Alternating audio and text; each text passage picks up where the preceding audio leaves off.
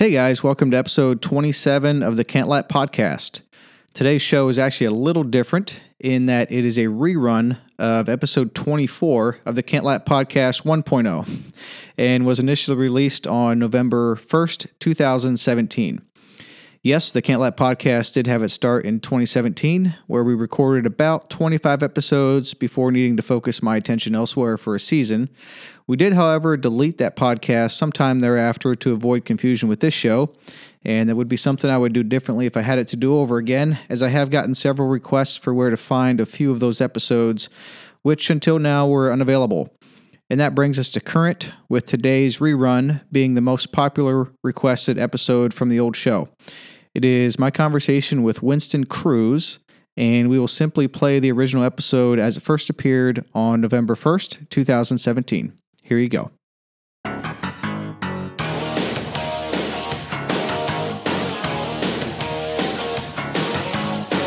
Welcome to the Can't Lap podcast, where we have meaningful conversations about business, theology, and lifestyle.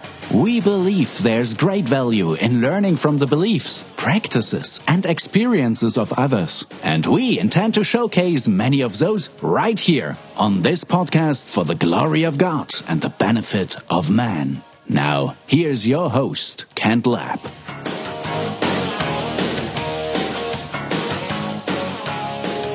Hey guys, welcome back to another episode of the Can't Lap podcast, where it's our goal to sit back, relax, and have meaningful conversations about business and lifestyle and how our faith intersects and motivates all of the above. And trust me, this episode does not disappoint.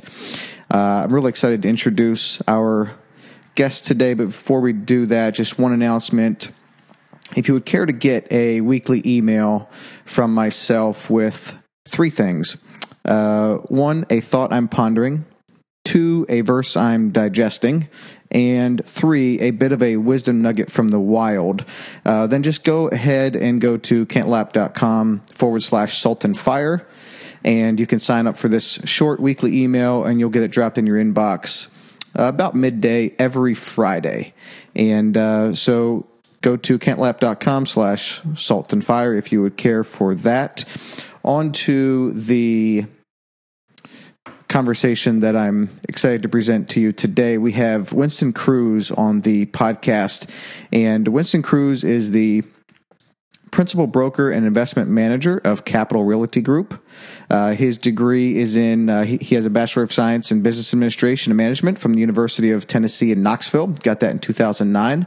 Winston is married to Rachel Cruze, Dave Ramsey's middle child, and they have two daughters, Amelia, who's about 2.5 years old, and Caroline Victoria Cruze, who was born July of this year, July of 2017, which is a beautiful name, by the way. And Winston essentially plays three critical roles with Dave Ramsey's company. One, he manages all of Dave Ramsey's personal investment property. Two, he takes care of all of the space planning and tenant rep for Ramsey Solutions.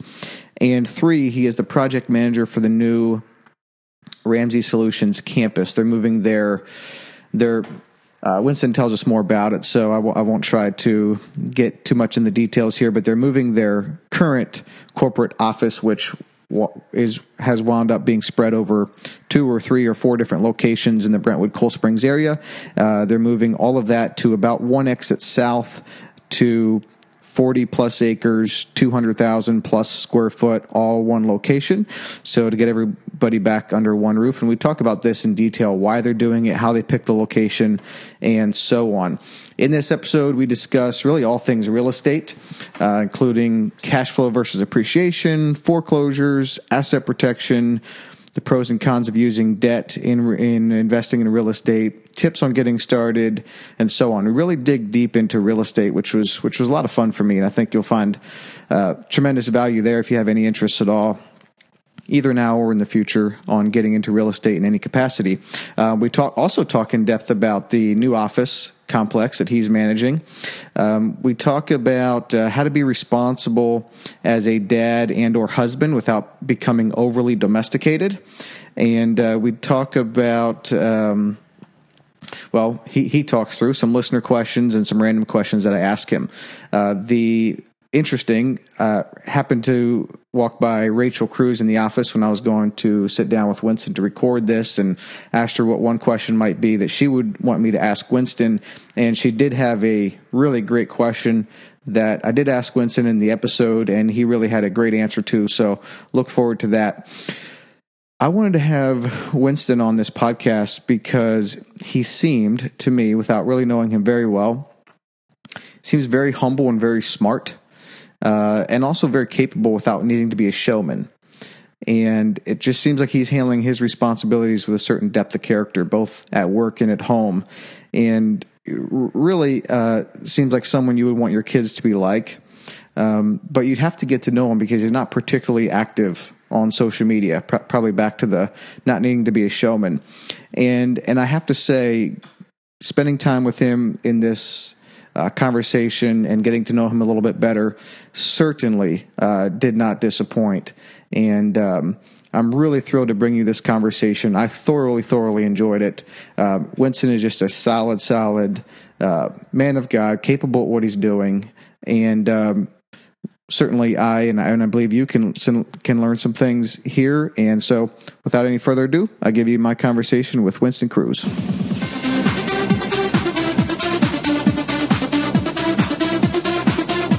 First of all, thanks for taking the time. Well, thank you. I really do appreciate it. This is pretty fun.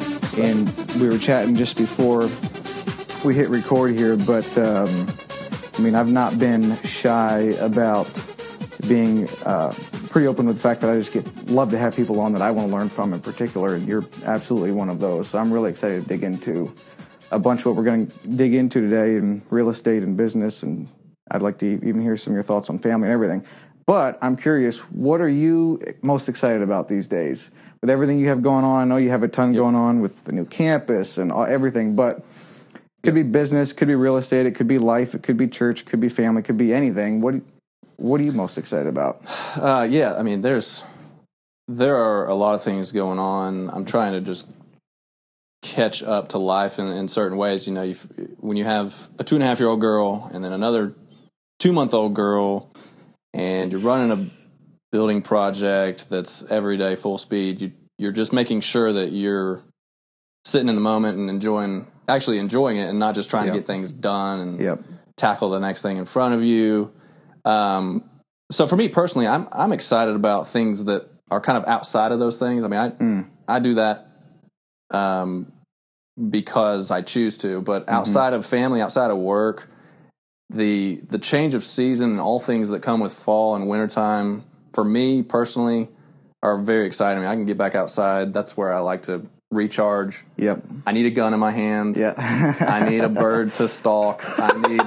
I need something that is not within the bounds of an office building, or in the bounds of a home. I mean, really, you can spend your life overly domesticating yourself. Yes. And those are noble things, but I'm itching to get back outside because I don't fish. I'm not a summertime get out and sweat it out with a 6-pack guy. So I'd rather So I'm looking forward to that.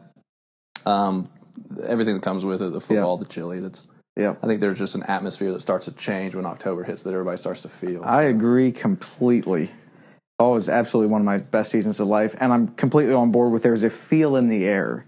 Like, I just feel like people are different when that fall weather starts to crest in the morning. So that's sure. Right. Yeah. I was going to ask you. You mentioned the bird hunting. What is it about bird? Because I saw that you like to hunt basically any kind of birds. Mm-hmm. But from what I understand, you don't hunt just everything. It's bird specific. Mm-hmm. So what is it about bird hunting that you enjoy so much, as opposed to just hunting in general? Okay, as opposed to big game. Let's take deer hunting, for instance. That's the major number one. I mean, everybody seems to deer hunt. Okay, great. Yep. You sit in a deer stand.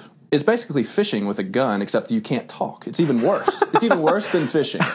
Okay, so you sit in a deer stand. Okay. It's dark outside. Yes. It's cold. Yes. You may or may not see anything. Yes. And you can't really talk to your buddy much. Yep. You know, you're basically spraying yourself down so nobody can smell you. Yep. You can't say anything so they don't hear you. Mm-hmm. and then you're going to go home without anything in the back of your truck. Yeah. And I don't have 9 times out of 10. 6 hours to do that. You know, that's not the way that's what I'm talking about. So when I say bird hunting, you're either standing in a field trying to catch up with a dove's pattern that is super fast, or you're stalking a turkey that you can actually move around. You can talk to your buddy. There's the more strategy to it. Now, so the deer hunters are all going to yell at me because there's strategy to deer hunting as well. You get your trail cameras out, you stalk them, you do it. I get that. I don't have time. Put me on the birds, put me in the duck blind where I can actually chatter, I think. That might be what I'm saying is there's just a little bit more relationship involved with the bird hunt than there is the solitary sit in a deer stand and maybe not to say anything and probably not shoot anything. Yes, I understand that completely. I grew up the exact opposite, huge whitetail hunter. I don't hunt anymore. I have kids, and there you go. And the cold and everything, I just kind of lost my fire for. I found that I was hunting half-heartedly, and I did that for a season or 2 or 3, and I'm like, why am I even doing this? This is out of habit. It's half-hearted. I'm done. It's true. So it might change if my kids come along, but you're exactly right. You can sit in that deer stand for a long time. And last year, some of the guys from work went dove hunting, and I wasn't able to go. But from what I understand, they're crouched behind round bales, having a great time with their shotguns, not being quiet, not caring about their camo, not caring about the scent, and it was a completely. So I could go along with that. You can get there. Because fishing I just can't do. Because fishing is just I just can't do it, dude. No, I've tried a time or two. You can't see what you're looking. No, it's not right. Yeah. Well, that's good. You know, it's a different game for sure. Yeah. What does overly domesticated look like for you? Wow. Because you mentioned that, and I think not taking care. Here's what it is for me. It is not having the self-awareness enough that you look up someday and you haven't taken care of yourself. Now, I feel like I need to build a lot of context around this because I don't want somebody to get the wrong idea or just take one idea away from this. But, you know, there is something healthy about stepping away from helping out, from doing the dishes, from cutting the yard, from doing the things that it takes to run the household tactically. And getting out and doing something that recharges yourself with a bunch of buddies, with a gun, whatever it is for you, you will be a better dad. You'll be a better husband. You'll be a better man at the house if you have those things. I'm just saying overly domesticated is when you look up and you think, wow, I haven't done anything for myself in a long time. And it's a fault for me because I kind of tend to try to save the day. Some guys might be on the other side of it, you know, and they do what they want to as much as they can, and they're getting pulled the other direction back into the kitchen or something, you know, and I get that too. So well, I think also to build on that, some of the guys that maybe are on the other extreme aren't necessarily under domesticated. They're just selfish and immature, because I think that exists too, where you have a guy that's basically still acting like a teenager, and he has a couple of kids, and he's still acting like a teenager. You know, and I mean, examples could be many, but when I don't think of that guy. I think that's more just immature and all about me and selfish. I think when people that hear this, like my age, when I hear you say that with my stage in life, I completely understand, because I feel like, man, for the guy that's trying to do right by his family and his responsibilities and everything like that, for that guy, I think we tend to dip maybe sometimes on the over-domesticated side and not taking enough of time just to get out and refresh. And however that looks for us. So for you, is that bird hunting? Is that taking a walk? Is that going on a run? Going on a hike? What is that for you? And I wanted to circle back on that. The disclaimer here is that those are noble things. It's okay to be that guy within the household. Actually do it. I recommend it. That's a huge thing for the health of your family, for work, for yourself. But stepping outside of that, where you can recharge and kind of break that routine, for me is it involves outdoors. So I enjoy exercising. A lot of my stress relief, if I'm in a funk or I need to get my thoughts aligned or clear my head, mostly my stress relief comes from running. when running became boring, I got a bike. Okay. Hampton talked me into that. Yes, he told me a little bit about that. Yeah, so now I've got a road bike that I like to. Another reason why I love the weather change. Yep. There's nothing better than a Sunday morning when there's no traffic and the sun's just coming up. You got a little fog sitting out on a cornfield, and you get out some of these back roads. Yes. And you're biking, and you're getting a good workout in. Yep. You get to recharge, and so I enjoy exercise. I enjoy the gun stuff. I'm also a big friendship guy. Okay. Yep. I'm a guy that has 5 to 10 friends, not a bunch of friends. Mm-hmm. If I'm gonna have a birthday party, it's gonna be with like 3 guys. Yep. Maybe. My wife's the opposite. Yep. She wants it as big as possible, as loud as possible, as many people she can keep up as possible. Yep. We're completely opposite in that. But if it's just me going, getting a meal with a guy one-on-one that I haven't caught up with in a long time, that's pretty cool to me. Yes. I can relate to pretty much all of that. The most fun that I've ever had exercising was on a road bike. The year or two before we moved to Nashville, I think it was about 2 summers that I rode pretty hard, and it was just so much fun. I didn't see that coming. You'd see guys all dressed up in their whole gear and clip, the whole nine, and they didn't look like they were having that much fun. But when you get out on that bike, and in New York, I never did that well in hot weather, but I would start to ride in the spring, and then you kind of get acclimated to the summer heat. Yeah. And then I would just kind of feel like a badass when it was 90 and I was biking at 7 o'clock at night. Honestly, it was a lot of fun. But when we moved to Nashville, the roads here just seem terrible to bike. Is there specific places you go? Yeah. I mean, it just looks like, at least what we have in Mount Juliet. I know if you could go like the Natchez Trace and stuff like that, it's different. But man, in the Mount Juliet area, I don't even know where you would bike. Yeah, sometimes you gotta drive to where you want to go. And then when I was going through my purchasing process, there's a big difference between the aluminum and the graphite. And you go graphite immediately because of that. And if it's not the existing condition of the road, it's because of construction. Yep. So I can't get anywhere from my house without construction going on in most of the areas right now. So that's another factor. Yep. The funny thing about road biking for me is the first time I went, there's some hills around Middle Tennessee, but it's not like East Tennessee. It's not super crazy, but you can get some speed around here. Yep. I got off my bike, looked at my max speed from that ride. It was like 40 miles an hour. Wow. Okay. Going down a hill, and you can, and then I use the Strava app. Yes, I was on that too. You can measure it with the hills, and this is where I went 40 because I was going straight down a cliff. Yep. And so I get home and I tell my wife Rachel that. I'm like, hey, guess how fast I went? 40. And she freaks out, okay? And reasonably so. You know what she won't let me get? Is a motorcycle. Oh. For some reason, road bikes are great. Yes. But motorcycles aren't. And I'm thinking, I think if you're going to fall off one or the other, you'd want to fall off a motorcycle. Yeah. Because there are some people that do not appreciate the guy on the side of the road trying to pedal up the hill. Oh, for sure. And you can hear it in their muffler when they pass you. So exactly. That's a funny thing for me is how easy it is to get a road bike. She didn't fight me at all, but if I mention the M word, she's all over me. Understandable. You might have missed your chance, dude. I had motorcycles before I was married, and then some, but oh wow. I don't know, dude. It's a time of life thing. I've hung it up. It's done. You might be past that. So, all right. I want to hear actually more about your childhood and your family growing up. Can you kind of take us back and walk us through your formative years? Yeah. I'm one of 3. I'm the middle child. So okay. I have an older brother. I have a younger sister. Okay.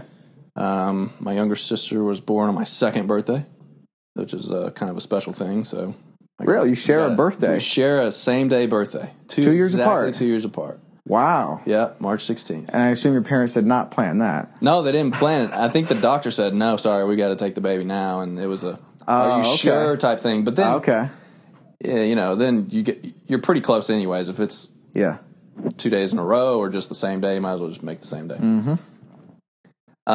I was the peacemaker of the family. If you kind of drew a circle and you put a bullseye in the middle and who carried the most emotional energy of the family, it would be my sister and my dad. If we were just in the living room together, I was kind of on the outside of the circle, kind of looking in. I'm an observer. I'm analytical. I kind of put my thoughts together before I say it, and hence the peacemaker aspect of it. So if my brother and sister got into it, I would just be refereeing the whole time. I fought with them, but not as much as they did. Okay. Great family. Fantastic support from all angles. Even to this day, my mom and dad are my biggest fans. Always have been. We were a sports family. We weren't necessarily an arts family. So my brother and I played basketball primarily after trying all of them. And up to a certain point, it's a one sport. Yes. It's a one sport game now. You know, you're year round on whatever you pick. Yep. He went on to play ball D1 with a scholarship. I just enjoyed it enough to do high school and basketball. Yes. Oh, okay. Wow. Yeah. And how much older than you was he? He's two. So we're all 2 years apart. Oh wow. Okay. Yeah. That's what we're doing with our kids. Every 2 years, man. It's a perfect space. Any more, you don't know. You hope they'll be friends, but maybe not. And then less, you're pulling hair out. You just want to shoot yourself. Yeah, it's awful. Dude, terrible. So he went on to play D1? He did, yeah. He's you need a couple more inches than me to get to that level. Yeah. And he was dedicated. That's what he loved it. That's all he wanted to do his whole life. And I think I just enjoyed the structure of it. I enjoyed the team aspect and kind of the work ethic that it's built inside you. And, once you go down that road, it's kind of like who you feel like you are in high school. In high school, you don't have any awareness. You just think, well, that's what I do. I play sports, and that's your thing. If you're in the band, you're in the band. That's what I do. So, yeah, great upbringing, solid family. And in Knoxville. Okay. Yep. So I didn't have a choice. I went to UT Knoxville for school. Okay. Did you not want to because you live so close, or was it always like that's where I want to go? Kind of, but it's 20,000 undergrad. It's a massive school. Okay. I was one of 4,000 in the freshman class, and so I knew it was going to feel like I was away from home, even though I wasn't away from home, and it was kind of the best of both worlds because if I needed to go home, I could. Yep. But you stayed there. But I stayed there. I didn't look to go out of state. I didn't have the desire to kind of go out and make my own, because I was just so excited to go to college anyways that I knew that would take care of it. So you were there majoring in business management. Business management. Yep. And is that where you met? That's where you met Rachel. Yep. Yeah. And how did you guys meet? Out of all those people. Yeah. Exactly. So there's a Nashville Knoxville thing. So a lot of Middle Tennessee, Nashville students will go to UT. Okay. Or they'll go out of state. But we both did a ministry called Young Life. It's a high school ministry where kind of college age or even career leaders will build relationships with high school students, introduce them to the Lord. And so I did that for a few years in college. She became a leader as well, so she was a year underneath me. Okay. That's what I tell people as acquaintances. The real story is the very first time I met Rachel, she walked into the house I was renting with one of my roommates on a date, per se. Quote unquote. Oh, wow. On a date. So I was introduced to Rachel by one of my roommates who they were on a date together. Okay. The first time I shook her hand, which, by the way, looking back, if you're married, you just... whatever your story is, just embrace it. At least you shook her hand. At least you met her because, she walked away. I was thinking, well, daggum, how long is that going to take? Or is that going to take, Yep. So you liked her right then? I was extremely impressed with her. Okay. Yeah. She was so confident. Yep. And I hadn't really seen a confidence like that in a girl to that level. Okay. So she was coming in and it's like we were doing a business deal or something. Oh yeah, she shook my hand so hard. I was like, "Who is this girl?" That's funny. And so from there, our circles just started to close in. So then she became a Young Life leader and didn't end up with that guy, and she became friends with my sister. They actually became great friends, but she got to know my family before she got to know me. So I always swore I would never date one of my younger sister's friends. Yep. Just careful what you say. You did. It's like God was just like, well, yeah, watch this, and then I made the best exception of my life. But and it's cool that they're great friends now, and my sister Charlotte absolutely loves it. So Yeah, that's wonderful. And then you guys were married in 2009, was it? that's right. 2009. And so back to that stretch of time, so she wasn't just dating anyone, it was your roommate. So was that hard? Like, I assume if he was your roommate, you knew him decently well? And you I knew him great. He actually would come home and talk to me about what was going on, you know. Okay. Did he know you were starting to like her, or did you keep that to yourself? No, I was just trying to, like, cautiously tiptoe through the advice I was giving without being obvious. You know what I mean? Like, how many ways can I say, I don't think she's into you, but not say it. Yeah. You know what I mean? Yeah. Just kind of walk him through it and sit back and wait. So whatever was going to happen was going to happen. But so that took that. You know, that all that timing is fuzzy, and who knows? I guess I was just waiting my turn. Maybe. Yep. So I can respect that. Yeah, it's good. Well, it clearly worked out just great. Anything else that comes to mind that you want to share from those years or anything before we move on? No, that was the flyby. Yeah, that was great. That's good. Again, back referencing that Entre Leadership podcast, that I believe the part one was like February of 2016. I was listening to in preparation for this, and then there was a part two a couple months later. But in that first one, your role kind of here was, it sounded like kind of threefold: managing Dave's personal investment property, space planning and tenant rep for Ramsey Solutions, and project manager for the new campus. Is that kind of your role currently, or has that changed at all? That's it. That is still what it is since the company decided to point guns at a corporate campus, a headquarters. That was probably around that time or shortly after. That kind of became my role, and the deal hunting dropped off, where I was looking for the real estate deals with Dave and going out and kind of negotiating stuff and digging up foreclosures. That peeled off because we were starting to focus on one of the biggest, biggest investment that he's ever made, which is this Berry Farms property. So, but that's still what I do. Gotcha. So, yeah, that makes complete sense. So now, I assume that campus is taking up a lot of your time, but as far as across these kind of three areas, how much time and attention would you say, kind of more percentage-wise, does your average day look like across those three areas? So we probably have among, let's just call it the portfolio, 250,000 feet that we manage. And it's me and two others, my facilities manager and then my assistant.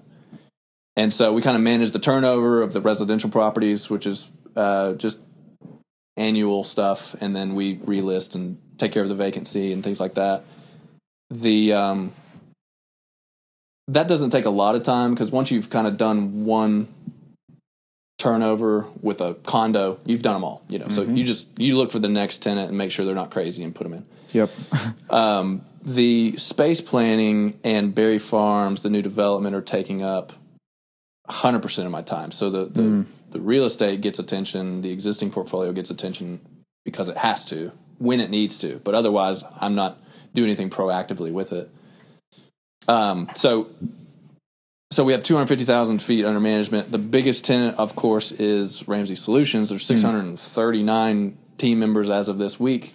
That's a lot of people to keep happy. You know, and they're humans. They'll lose their key fobs. They'll ask, you know, where can I get a broom to sweep this up? There's 600 opportunities, more than 600 opportunities for somebody to get in touch with you because they need something from a management perspective. Yep.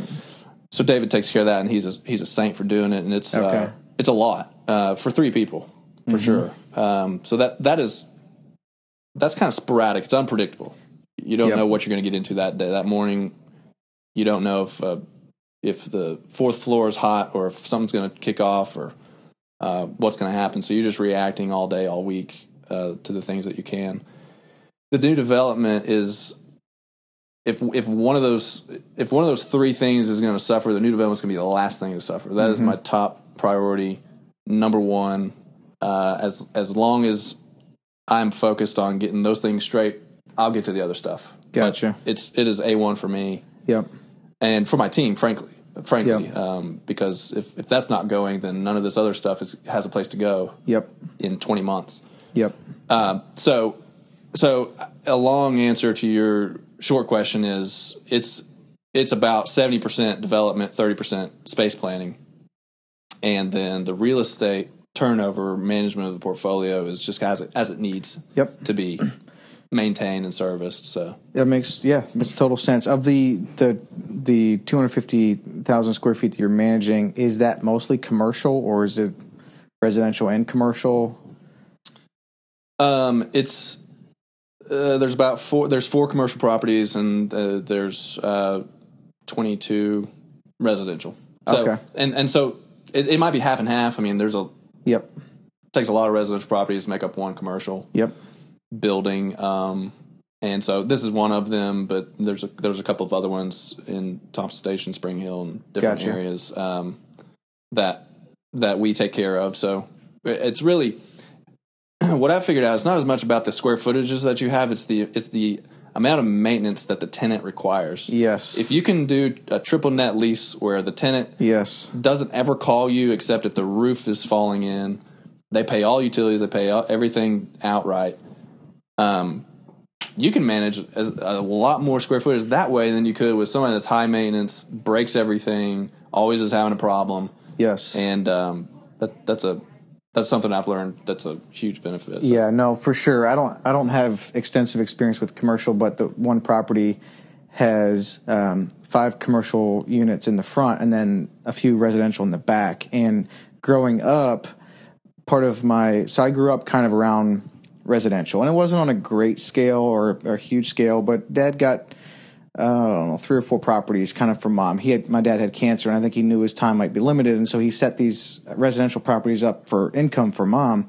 So I grew up around that. So having to paint an apartment when someone moved out, and having to do all this stuff, take out clean it out, because people don't clean it when they leave a 2-bedroom apartment. That's right. So I grew up around all of that. Wow. And so there can be a lot of, it's high touch. It can be high touch, and then. Yes.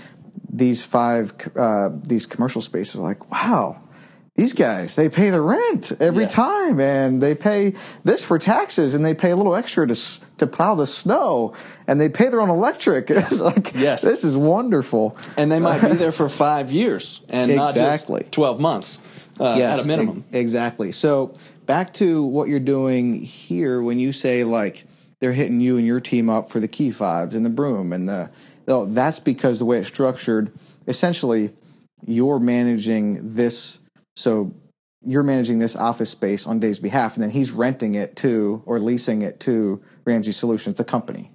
That's essentially how it's set up? That's right. Okay. Landlord and tenant, the same thing. So it's kind of, I would rather have it that way than to, we rent some space back here where we are not the landlord, and it's a different ballgame. It's a different set of rules. It's a different amount of hoops that you have to jump through. You can't just go in and replace a door without providing a certificate of insurance. I mean, here it's your own sandbox. Exactly. You go to somebody else's sandbox, and it's a different way of doing things. Yep. So we're kind of spoiled on it, but at the same time, we're managing both the tenant and the landlord. So some things that we are doing from a management perspective are what the landlord would request. Other things are because we are the tenant in the same building. We do these things on behalf of them as well. So no, it makes complete sense, and I've heard that seems to be. Well, I'm curious what your experience is in situations like this where you have an owner of the company, which involves real estate and those types of things. I've heard that exact scenario a few times. Is that most common, I guess, in your eyes, where you might have an owner of a company, he owns the real estate, which rents to a company? I mean, is that kind of the... If you are a user owner, what they would call it, then and you do not put that building in a separate company that leases it back to the company that you own, got to relook it. I mean, it's because it's rent money. First of all, it's risk. So just get that building out of it. You're going to have so many people coming in there and contractors and subcontractors on ladders and everything. Yep. Put that building in an LLC. Yes. And quit claim it to that name. And own it there, and then set up your company as a tenant. Drop a one-page lease. It doesn't matter, and at least get it in writing and make sure that it's documented so that it, you pay yourself essentially back into that company. Yep. Yeah, it makes sense. So digging in a little bit more then into real estate specifically, how did you get your start? I know you're passionate about real estate. Has that always been, or how did you get your start in real estate? What prompted your interest in that to begin with? So growing up, I think I told you this. My parents got a couple of rental properties, and they had this steady stream of college students. So it was like one class of students would get to know the next class, and they always had it full. They just passed it all the way through. Growing up my whole childhood, they had these rental properties, and I think my fascination with passive income started at an early age. And I'm sitting there thinking, so wait, all you had to do was go get a house, and then people will move in, and they will write you checks every month. Yep. Just for you, and what do you do? Like, do you do anything? And they're like, well, you have some headache, you have to fix it, you have to respond to them, you have to do the keys, you have to renew and market the property and take care of it. But wait, they're just writing you a check every month, and it comes to you in the mail, and it happens every month. And so it just ignited something within me that I thought, that is so cool. And there is something wholesome too. I like the passive income. There is something wholesome too. One of the greatest rights that we have is that we can literally own a piece of dirt. We can own the structure on it. We can own the air above it. I mean, that's a big deal. And I'm fascinated. I love design. I like architecture. I'm not good at it, but I do. Part of it is I just love going through houses, going through commercial properties, looking at a piece of land, wondering what it could be. It always tells a story. It always has a story to be told. Real estate. You should never bore somebody with real estate, because that's a sin to me. Yeah. It started at an early age. So what happened was, I thought I would have those as a hobby. I thought I'd do what my parents did. I would go out, leverage a few homes, cash flow the mortgage with the rental, with the passive rent. Then I met Rachel, and that changed my philosophy on it. It didn't happen overnight, obviously. It started out with me getting rid of a credit card that I paid for most of our dates with, by the way. So I still have my Capital One $1,000 limit card. Not active, obviously, but it's got an eagle. You on kept it. the actual card? I got the actual card. Cool. Yeah, nice. So we got married. We looked at moving back to Nashville to work here. I stepped into a commercial endorsement program that Dave has, where it basically is a referral system. So if you had a commercial property in Buffalo, New York, and you wanted to figure out who we recommended to work with to list the property, then we'd send you John Smith with such and such, realty service. They'd list it for you, sell it, send a referral fee. Gotcha. Back to our brokerage. Okay. And so I worked that for 3 years hard, and we eventually just shut it down because the average listener doesn't need help with a commercial property. I mean, if you have a business and you operate it and you run it out of a building, you probably have enough contacts on your own that you're going to list that thing and get it sold, or find something on your own without the need of a referral. So, yeah, and this was not, just to be clear, this was not like a home. This was commercial property. It was strictly commercial. They have a residential side that's vastly successful, and it's met a need in the marketplace to a large degree on the residential side. Yeah, it makes commercial sense. Sophisticated. You got attorneys involved. You have and business owners that are decision makers at that level. They've already got their own guys. Yep. So I worked it hard though for 3 years, and I learned a lot of the vernacular that way. I spent my whole day was on the phone just cold calling commercial brokers across the country, asking if they'd take a chicken farm. I mean, the leads that were coming in weren't even qualified. So I was trying to sell the lead, and I was trying to sell the broker to get into the program. And so in the meantime, there was a thing called the recession happening. It was the worst time ever to be trying to flip leads anyways to brokers because they're trying to put food on the table themselves. And there's an inverse relationship from what I've maintained with the stock market and the opportune time to pick off some great deals. Mm-hmm. So if the stock market's doing great, markets are good, the economy's good, that means housing's good. That means inventory's low. It's super difficult to scratch up a deal. You can do it, but it just takes more work. Back then, anybody was just looking for an offer. I could have thrown, we were just throwing cash offers as is, close Friday, and it was taking candy from a baby in a way. So I went out and got my real estate license in 2012 while I was trying to work this program, and eventually Dave and I had done enough deals that it afforded itself a full-time position. And he allowed me to go out, and we had a lot of fun together. I would go out, source the deals, bring them back. We'd meet over it once a week. Here's all the things I got lined up. I'd bring back 10 or 12 leads that I got going on, just rotating through all the time, just going out and headhunting new deals. And he taught me everything.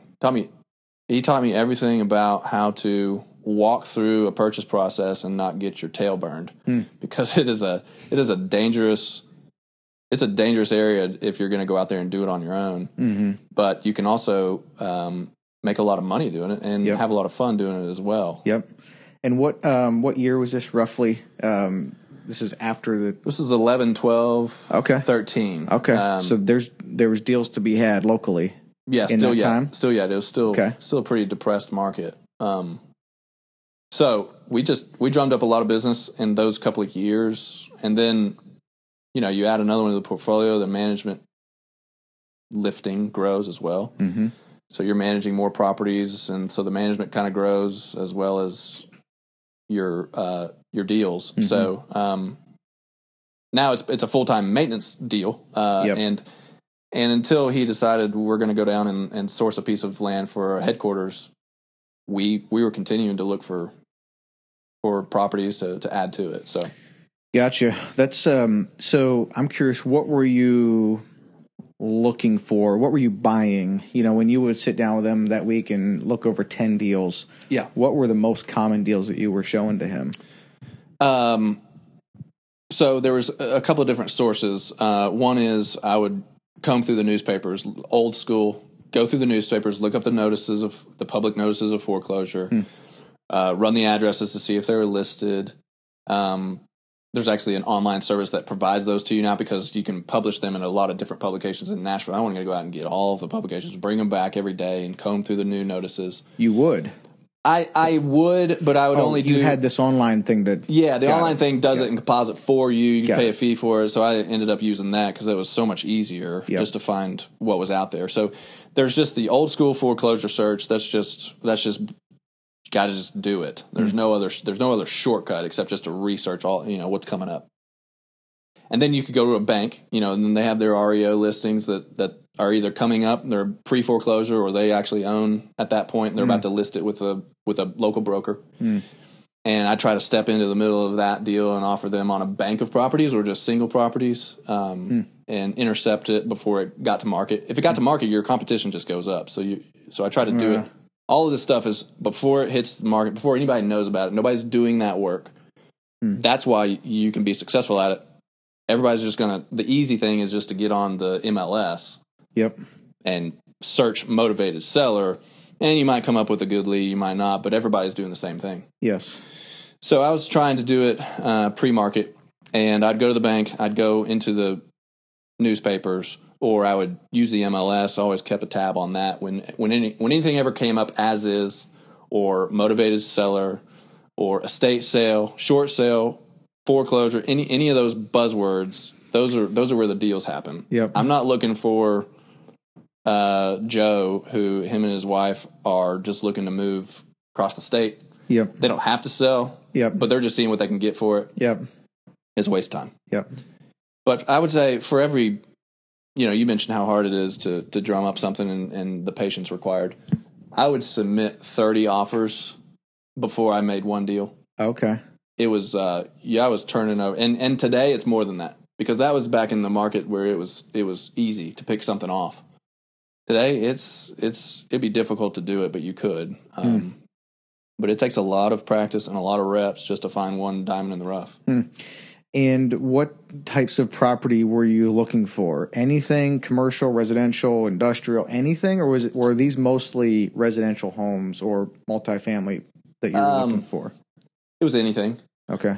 Commercial was behind residential on the front end of the recession. It depressed slower, and it took longer, but it took longer to recover on the back end. So we would look up commercial properties. We would take residential properties. You can do the same. Here's the problem. You can do the same amount of work on a residential deal that you would a commercial deal, but the payoff is so much greater. Would you rather cash $1,000 check, or would you rather cash $15,000 a month? And those are the conversations we would have.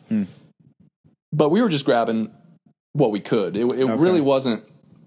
Would we want this prop? Would we want to manage this? We looked at a car wash, for instance. We were thinking, golly, we've heard about the cash cow car wash. We get that.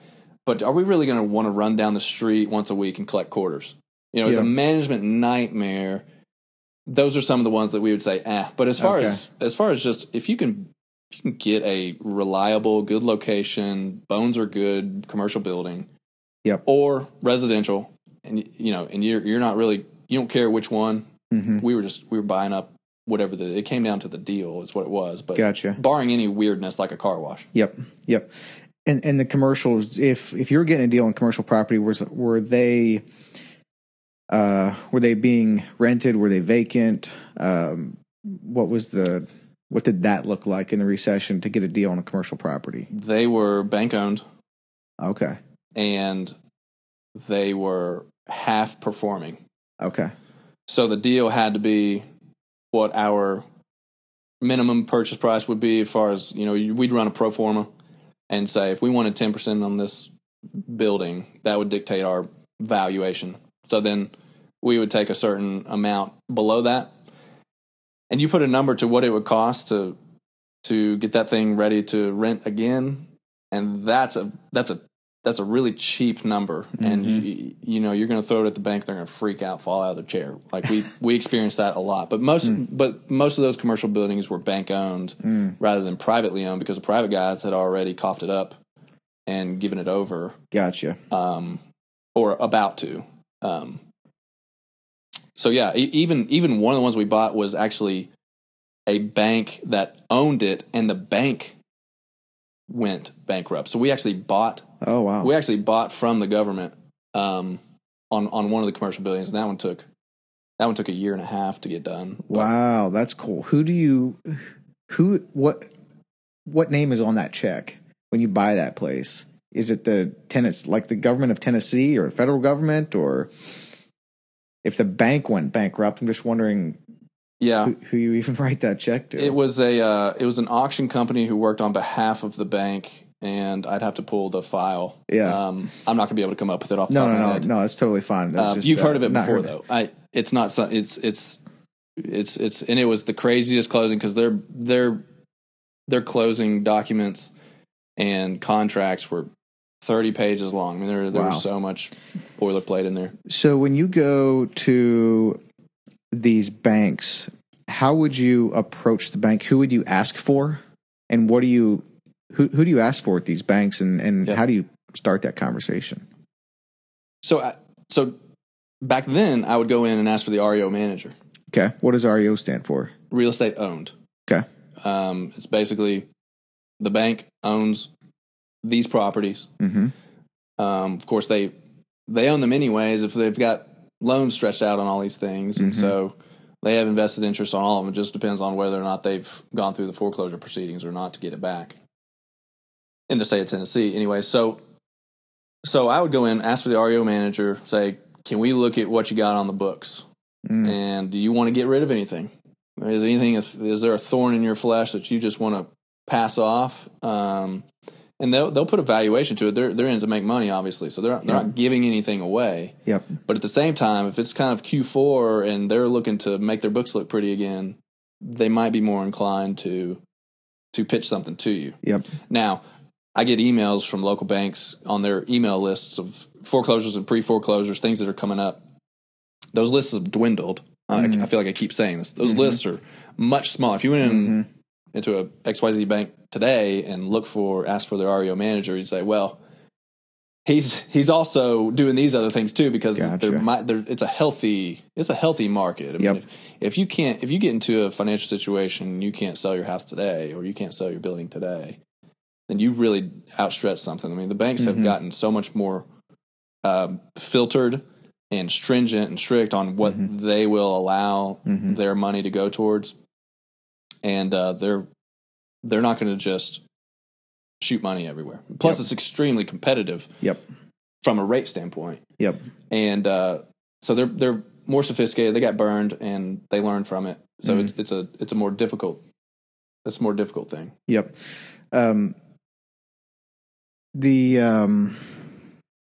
I was going to ask you on buying up then and less now. So, what are your thoughts on then real estate investing in general? Would you propose, hey, the market's down, like say right now, market's hot, prices are high, it's so competitive, just don't buy, save your cash, market dips, buy? Or do you kind of just want to sprinkle it out and kind of dollar cost average a little bit more over the course of time? How do you think about that? Yeah. So it's going to be a balance. And you have to understand, I'm coming from a cash basis, so it's going to be different. I also am coming from the perspective that you never want to get into a situation where you have buyer's remorse on a real estate deal. You never want to look back and say, I paid too much for that, because you will at this stage of the game in the economy, you'll pay at the top of the market. And it's going to crash the very next day. It's just Murphy's Law. It's going to happen. So your deal is made, your cash is made at the closing table. Don't get impatient. Don't get emotional. Stick to your number. The number has zero emotions. And the only emotions you're going to be experiencing if you break that code is regretting it. So I would say the balance for me, so I'm coming from that perspective. I'm saving cash, looking to diversify, always will have real estate as part of my portfolio. But the question is when, and can you find a deal? And can you do it in this market? Well, here's my answer. It takes so many reps to find that diamond in the rough that makes sense and that you won't regret, and that it'll bless you for the rest of your life. You can pass it to your kids. It takes a long time to find that deal. And if the market's good, fine. But you're going to have to practice anyways. So you might as well get your reps in now while the market kind of plateaus or does whatever it does. But I just don't think you should play it. So what if the market continues to stay high? You can't find that deal, doesn't meet your numbers, and you just continue putting money away towards that investment property. Okay, so then you have, $50,000 more or $20,000 more to put towards that investment property than you did 2 years ago. And you didn't burn yourself. And what that means is, and on a formula on a piece of paper, you will have more rental income if you're buying a more expensive property, is how that should work. If you're saving up for a bigger whatever, fill in the blank, it's a bigger check monthly. And so that's okay. So I think it's a balance. I'm not saying just sit on the sidelines and don't do anything. I'm saying get your team together, get your title company. If you don't have a title company, get a title company. If you don't have a real estate agent, get one. Shake some hands at the bank, feel it out, see if you really want to do this. Make some pitches, write some offers, and watch real estate brokers' faces drop. I mean, just do the reps, and see if you like it. Meanwhile, you're just putting away some money for when that market does, because it's going to happen. It's going to happen. It's too hot. The news, the headlines that I read, it's too volatile. So it's going to happen. It's like waiting on. I don't know. Take that out. Take that out. It does go all over the place, though. You're exactly right. But I actually think that's fantastic advice, because I have been more tempted to, in the last couple of years, just be like, yep, the market's crazy hot right now. I'm just going to forget about it completely. And I love real estate, but I've not been putting the reps in, which means if the market does dip now, I don't know what's out there. I don't know what it has been quite as much because I haven't been putting those reps in. So I like that a lot. I also really like, we didn't dig into it much yet, but you mentioned a time or two, but investing with cash. And the cool thing about that is, and obviously when you start to talk real estate, you get all these kinds of different opinions, and people are like, you should leverage every possible penny. Yep. And, so there's all this. So we understand that. But the one thing it's hard to argue against when you're investing with cash is you care about the deal a lot. Because you're spending hard-earned, saved cash. In the market's hot, you're not spending this. So that's one thing that's just hard to argue against when you buy real estate with cash. You care about the deal, and you mentioned the money's made at the closing table, which I agree with 100%. How did you think then about more growing up, thinking that you would maybe use leverage, invest, the rents would pay the mortgage down, plus a little, eventually that's paid off, and now you have free property. How did you kind of transition from that mindset then in real estate to now investing with cash? Yeah. Well, here's the cash and leverage thing. Because anybody can go out there and you can get a property, rent it out, build passive equity. I get it. I've seen the charts. I've read the books. You can do it. Here's what the books won't ever tell you. What happens when you can't make a payment on that rental property? Oh, well, I'll always have a tenant. That's great. I didn't know that you knew exactly what was going to happen in the future. I didn't know that you could predict the future. There is the biggest difference that you have to make a personal decision on is the amount of risk that you want to have in your life. How much risk do you want to have? Because right now, Rachel and I have 2 condos. I'll get it out there. We have 2 condos.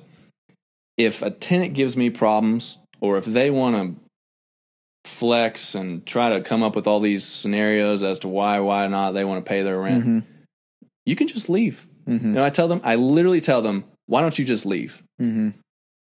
I have more leverage over a tenant that goes beyond the lease agreement that we have in writing because I have no risk involved. It's paid for. So I will treat it differently than I would if I'm desperate. I kind of got to get somebody in. I am so twisted up on trying to get that next month in and transition the old tenant out and get the next one in and make sure that I can float a payment. I mean, there's just I don't need that. I don't need that stress. It's not worth it to me. I don't want to predict the future. I don't want to have to rely on an outside external factor to meet the needs of my financial situation. I want to own it. There's no price on peace of mind. Now, all that to say, that's my perspective. I transitioned when I started to taste the peace of mind. I started to taste the leverage that I have with the tenant. And I said, that's perfect. And by the way, when they write you a rent check, it all goes in your bank account. You're not trying to, you're not trying to net $200 out of it because you got an $1,100 mortgage payment. That's exactly right. I forgot to mention the cash part, by the way. Yeah. It's just growing. It just sits there. Yes. Well, that's a great point because it's shocking when you look at the numbers on, well, let's just say you have a single family home and you look at the numbers on what, if you paid cash, I mean, there's still places in this country you can buy single family homes for $50,000, the entire house, So, all right, say $50,000, you buy that. Now the rents come in, you keep it all. And then run those numbers versus a mortgage payment. And it's like in a business, let's say you have a 10% profit margin in a business and you raise and all costs are still the same. You raise your top line by, let's just keep the math easy, 10%. Well, your net profit doesn't increase by 10%. Your net profit just increased by 100%, essentially. You know what I mean? Yeah. That's exactly what happens with these cash flows on the properties because I was running numbers on a deal and it's like, man, this deal made a lot of sense if I could pay cash. But when you look at having a mortgage payment and you want to pay that off in, say, 10 years because you don't want to drag it out forever, right? Now there's basically nothing left, Yeah. So you're right about the cash flow part. Yeah. But I think even beyond that, so I've been all over the map, just to be honest, with the leverage thing because I grew up isn't Right. But when I got a smartphone and could listen to podcasts as a young adult, I was a hardcore Dave Ramsey fan. And so I've kind of mentally have been on the no debt extreme, and then kind of in my mind I've been hearing the, leverage as much as you can. I never went that route, but I heard that, read the books too. Right. And so I've kind of been all over the spectrum. And honestly, I think if it comes to cash flowing real estate, I don't know exactly. I don't have hard and fast lines, but I completely understand the cash argument and the side, because here's one of the things that I also think about is you mentioned the risk management and sleeping good at night. There's no question that a time or two that I've been thinking about the leverage thing and the buying thing. It's like, well, okay, if you're living just fine, why do you need to go borrow money to get more? Like, what's behind that? You know what I mean? For me. Now, I'm not saying like anyone that uses leverage has this trouble, but I'm saying for me personally, and sometimes it's come back to because I feel like there's that competitive side of me. I need to keep up. Yeah. This guy over here is making money. I should keep up too. So now, but I can't keep up with cash. So now I need to go leverage to keep up. And it's like, it's not about, at that point, I think it's not about being a good steward, providing good income. Mm-hmm. It's about just more, mm-hmm. and the competitive keeping up and trying to be more wealthy than the next guy, which can be really dangerous. I agree. And the reason why that route is more popular, it's easier. Mm-hmm. It's easier. You put the risk on the side, you put the peace of mind on the side for a little while, you can put the cash on the side for a little bit. But if I can just go get a rental property and I can get the next one, I can do 2 or 3 and kind of manage my life around a couple of them and make sure the bank's happy, and it's easy. There's no sacrifice. Rachel and I, to your point, Rachel and I saved for a few years, and we dedicated, each month putting money away for our first condo. Mm-hmm. And I was, I wasn't looking for the slumlord, but I was not looking for the white collar property either. I needed something to just scratch the itch. Yep. So we bought a condo for $44,500. Yep. I put $6,000 in it, paint and carpet. Mm-hmm. And it's funny you say the $50,000 number. So if you don't think that you can put away enough money to get a rental property for cash, mm-hmm. it's not true. That's a false number. You can get into the market if you want to. Yep. If you're dedicated enough to put back some money over X amount of years. Yep. And so that takes patience, that takes delay, mm-hmm. that takes a goal and sticking to it. Mm-hmm. That's a lot more difficult than going down to the bank. Yeah. It took a long time, and the reward is so much greater. But but you're right. There's a keeping up, comparison thing. Yeah, we being able to say we got some rental properties and talk about it with your friends. I get it. I get it. It's easier that way, but it's just not worth it. Yeah. So this is not good because I'm only gotten through like half of my first of 4 pages of notes. So oh no, you have 4 more pages. Oh yes, but I'm not quite done with the real estate stuff, but we're gonna have to move on quick. But I'm curious, what are your thoughts then on buying for cash flow versus buying for appreciation? Are there particulars you look for maybe with either one? Yeah, 70% of market is what our target was. So, to buy for cash flow or just in general for appreciate. So making money at the deal. If you buy 70% of market, you've already increased the value.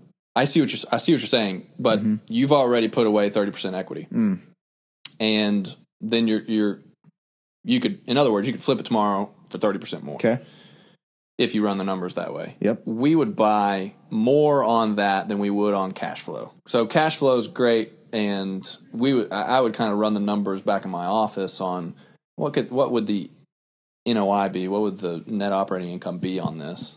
But we did not base an offer on, okay, if it's this amount of gross revenue minus expenses, here's the income, that spits out a 12% return. We didn't back our offer in that way. We just went, all right, what's the best deal we could get? What's going to happen? That return is going to take care of itself. Completely take care of itself. Gotcha. If you can get 70% or below market. Now that's on the residential side. If you're looking at a commercial building, I would run an APOD, which is a pro forma of all the things. It just has more numbers to it, more expenses, a different, there's build outs and leasing fees and everything like that. So you're going to have to get a little bit more detailed there, and that way you do have to back into a number. But we would buy on, all right, where is this property going to be in 5 years, and how much can we glean from that today at the closing table than we would on what's the rent look like and whatnot. So gotcha. Yeah, that makes sense. I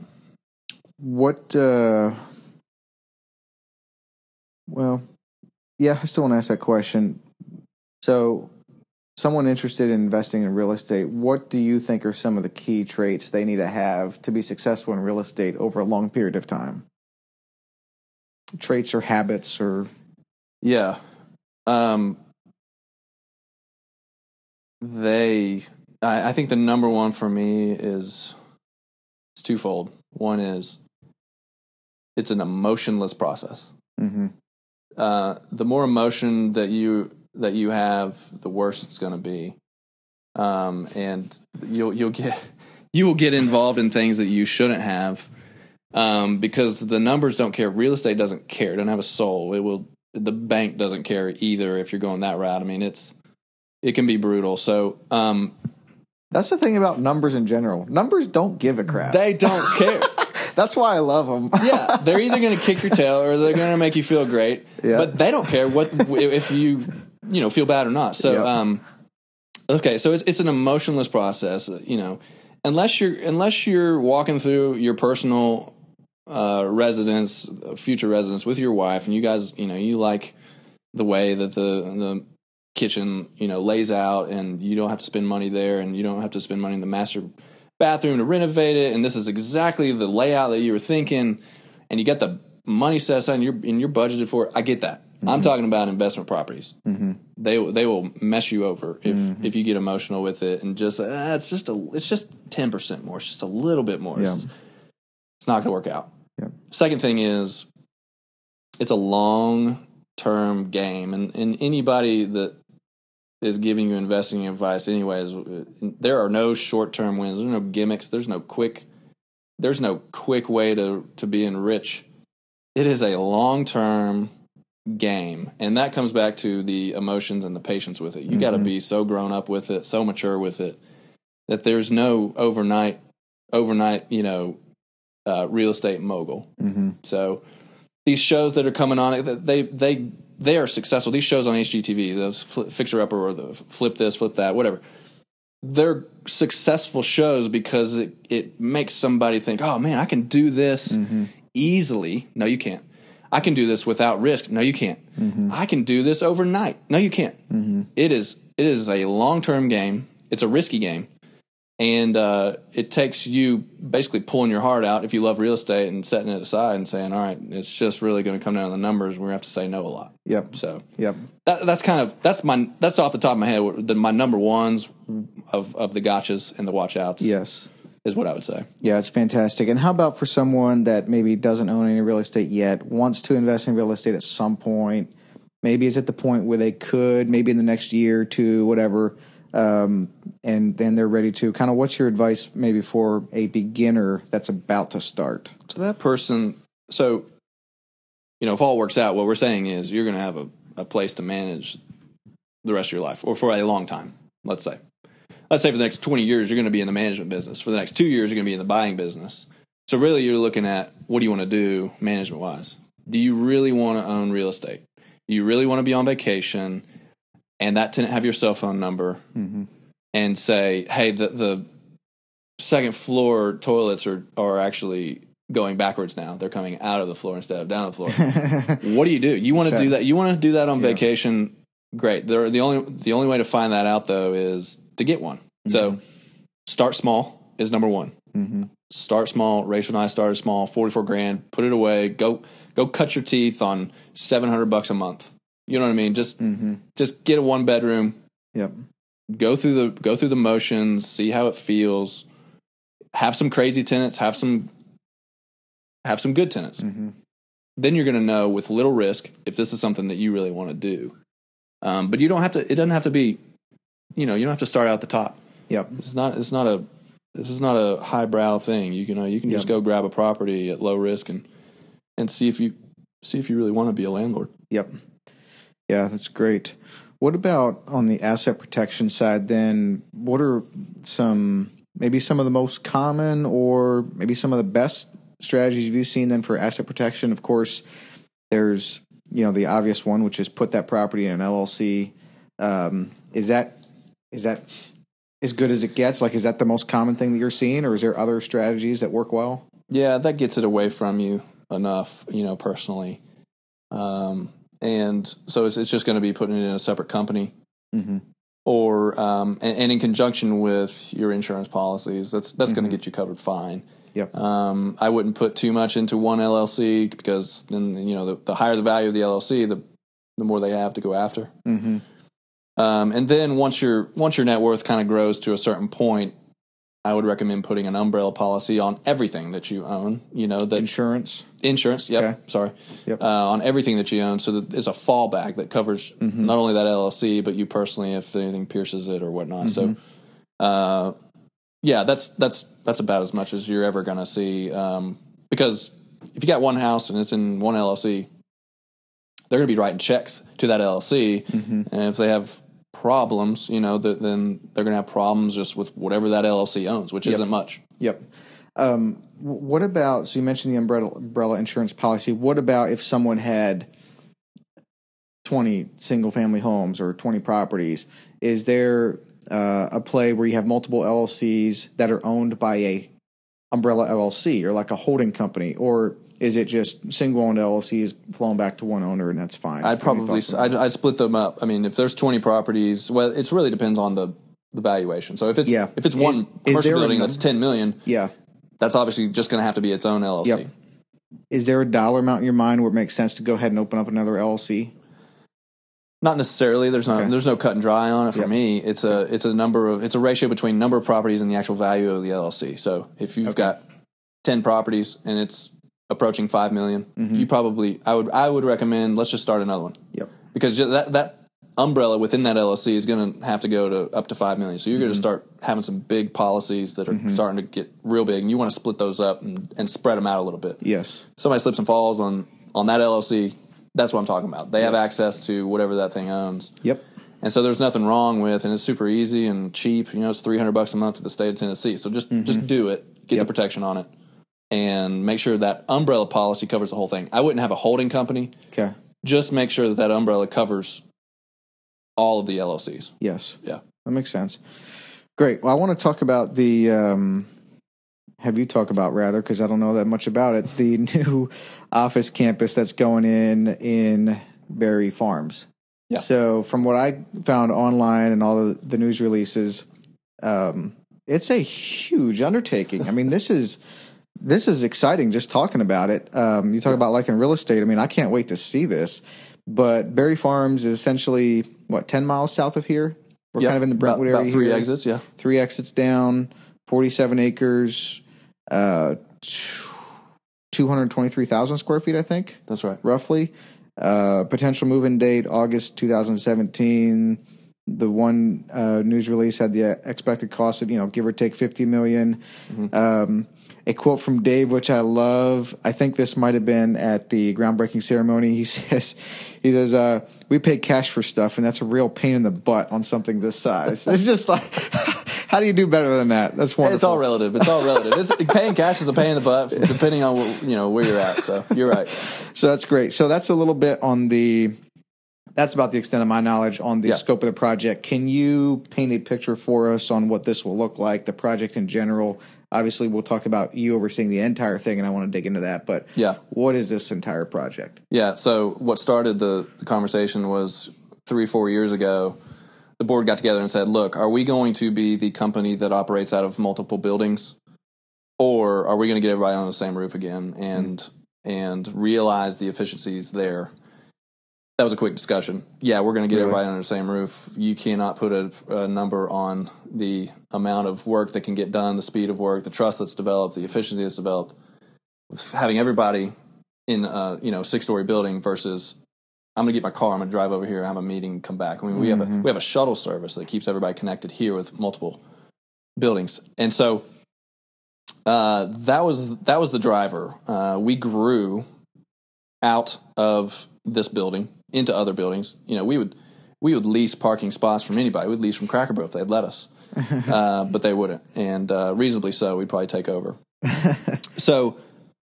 So we started to look for some property, and it led us to Berry Farms, and we bought 47 acres. And really, it's the southernmost portion of the city of Franklin growth boundary, and it provided us the ability to never have to run into a real estate problem again. So you want, for us, we want the real estate not to dictate our vision, but we want our vision to kind of play into the real estate. So the real estate here is starting to dictate quite literally the number of people we can hire, the parking spaces that we have. It's our options are growing.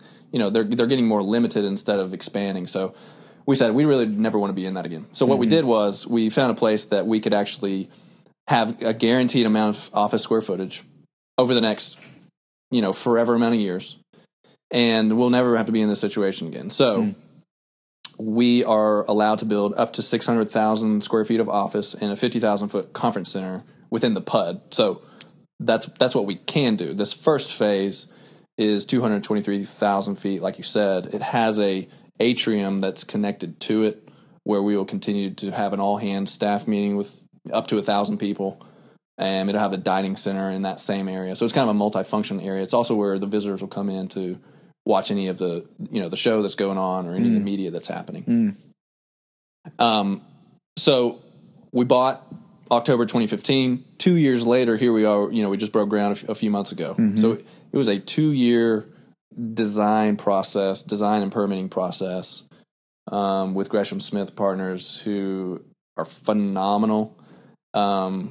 It's great working with competent, good people. There is no substitute for that. So it was a combination of selecting the design team. It was, you know, you have to pick your architect, you got to pick your specialists, which are, you know, a kitchen if you have a kitchen, or studio design or whatever it is. Then you have your GC. And those are the people that will walk through, unless you're doing a design bid, which is you just have an architect, you design it, then you pitch it out to a bunch of general contractors. Gotcha. I wanted the contractor on board early. Make that selection as early as possible, because really the price it's not going to be that much different. You know, their cost plus might be 0.5% difference, and really I'm just looking more for chemistry. We wanted the biggest general contractor that we could find, but still stay local. So we kept everybody here. Everybody's in Nashville. We can work better that way, and there's a phenomenal chemistry that we've developed over the past 2 years with that steering committee. So is what we ended up calling it. So we finally got our design polished up, submitted, got the permit, dirt's moving. And I honestly keep having these realizations, like, oh, what? It's like having kids too. It's like, oh, I'm a dad of 2 now. Okay, yeah. And I've thought that, you know, I forget, and then I remember, and then I forget, and I remember. You just kind of like, it slowly becomes reality. we've worked on it for 2 years on paper. Yeah. I still drive down there and I see the dirt moving, and I think, okay, no, this is really happening. It's a real thing. Yes. I'll feel it even more when those checks start going out too. So I'm sure. I think that'll make it much more real. Yeah, I'm sure. That is a microwave version of how we got to that decision and where we're at today. But you know, we have 1,000 parking spaces in phase 1 down there. Okay. We just want to be able to do what we need to do from a business perspective. Yeah. And the real estate should cater to that. Yes. We are so tired of catering to this real estate. It's unbelievable. Yeah, I think that makes complete sense. I meant to drive down there before because I was picking something up at our office, which is south of here, but I just ran out of time. But right now, what does that look like? Are there dozers there moving dirt, or is there nothing happening right now? Yeah, so the site grading has taken place. So it's gone from cow pasture grass to all dirt. Oh, it's graded now. It's dirt. Yep. Okay. The whole thing is a big dirt pile. The building pad is ready. So we've kind of raised the building pad up to its finished floor, and the drilled piers will start this week. The foundation work will continue through the first week of December. And we'll continue to do grade work kind of as the whole project goes. Obviously, Yep. you gotta raise the parking lot up to elevation, and you'll do the medians and the landscaping at the end. So the grade will go throughout the project. But the biggest thing is these next couple of weeks are when we're doing the drilled piers, where those caissons are going to go in, and that foundation will set in, and that's the tedious part, because you want it's all about the foundation. It's all about how many more feet are we going to have to go to, because every foot that you go is another $1. Oh, until the testing or whatever is like, until it passes, this is that's right, the strength we need or whatever. That's right. It's got to pass a certain amount of volatility within that casing. Okay. And otherwise your floors are just going to crack. It's not going to like it's unsafe or something, but structurally, you want that building to last as long as possible, and it all starts with that foundation. So that's where we're at. We'll move into sewer and other things pretty soon, but it's fairly surprising. It's a 6-story building, and by March, or April, in the next 6 months, we're looking at, once they get that foundation set, they go. So nice. It's $7 million worth of concrete. It's a concrete frame. Wow. $7 million worth, post tension. And they just stack one floor after the other. And I think they're planning on topping out by April of this year. So it's sweet. It's pretty quick from a grade and core shell perspective. It's the tedious part that takes a long time is your interiors. So not to nerd out on the foundation, but again, they probably would have tested the soil when you would have a general idea how deep those foundations need to go, or but it's still yet to be determined as they actually. That's dig right. And you can only test so much until you're actually doing the drills. Got it. Yeah. So we've tested it a lot. It looks like a shotgun blew through the map, but you can only do that so often until you do the real thing. Yep. It's just unseen. Makes sense. And your phase 1 is 223,000 square foot, but you can build up to 600,000 square foot over time if you need to or want to. And did you say on the PUD?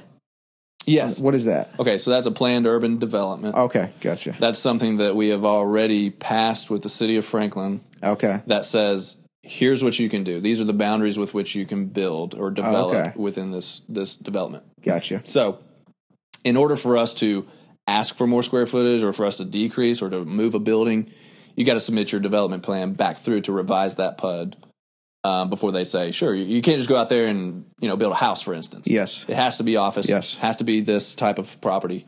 Yep. And that's what we have approved for now. Gotcha. So, again, back to buying this, what were the main factors in the decision on location? Like, what were the things you guys were thinking about as far as, we know we need space, where? How long does it take Dave to get there from his house? I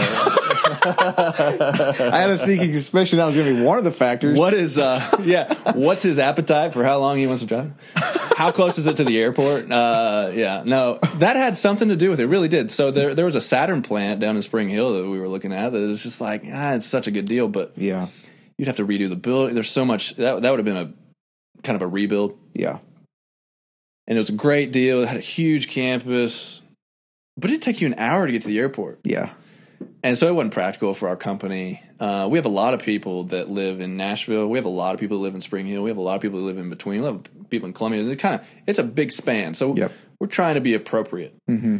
And honestly, what drove that decision was, okay, if we could, let's start here. Let's start where we're at today. Everybody's used to driving this route. This is the exit. This is where we're at. We started here. We ran kind of market rates on what land per foot's going for.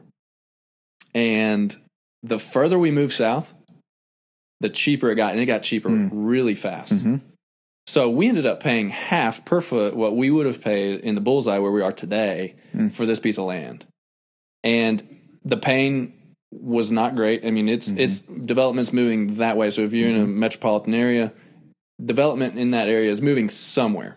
For Nashville, it's moving a lot of ways, but one of those ways is south. So it is set to be the next retail kind of mixed use residential area. Mm-hmm.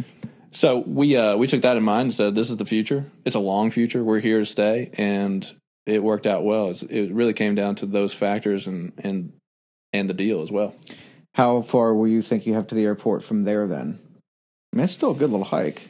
I live 12 minutes from the airport, so I'm thinking. I know, you rub it in. It's still 45 minutes, right? It is, depending on 440. 440 is a nightmare. True, yeah. But if you're just going a straight shot, you're 30 minutes. It's right on the interstate. That's the So benefit. like on a Saturday, you're 30 minutes to the airport. Yeah, because there are no red lights. We are on the exit. Literally drive up to the exit, and you're going north. So you're already on it. Okay. As opposed to, we're already a few red lights away here. Yes. From an exit. Okay. So it's, you're every bit of 30 minutes. You can't get there shorter than that. Yep. And it's going to be really long with traffic. Yeah. Yep. Who are you mentioned the steering committee. Who are the people that you're working with mainly, or working directly with, say, on a project this scale? Yep. So you've got, within the architectural firm, you've got a large amount of people. You've got the engineers. You have the civil engineers. But do you have to work with all those, or that you just work with your contact at the? It depends on what phase. I mean, early on when we were doing the site plan work, I was engaged with the civil engineers in every steering committee. You know, they were putting together our grading package essentially. Okay. That says here's how much cut you need, here's how much fill you need. It does the site balance. It all dictates how expensive that dirt's going to be to either move it off or bring some in.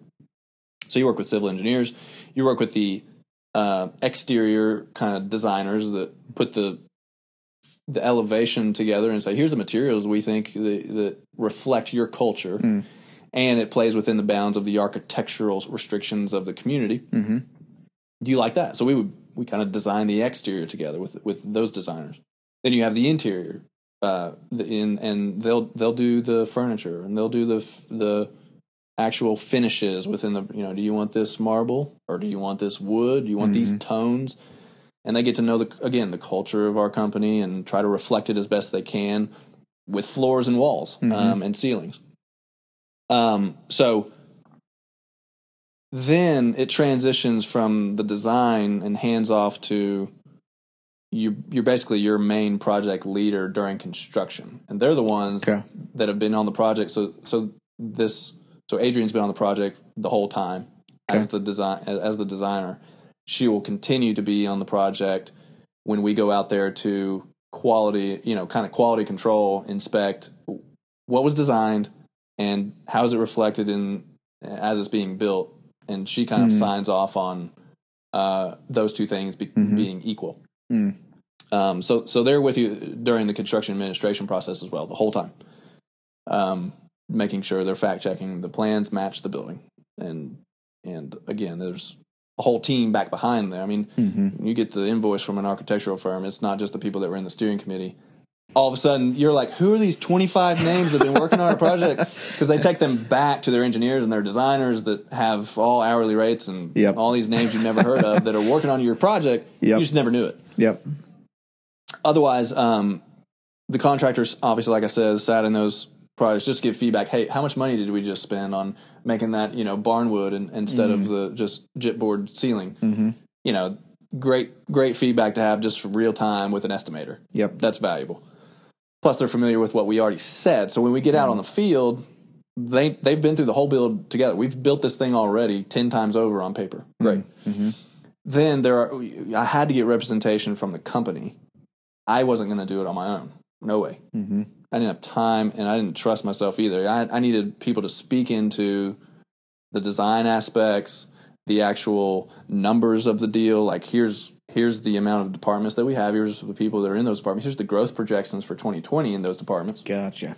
So I needed representation from the companies. Company being Ramsey Solutions. Ramsey Solutions. Yeah.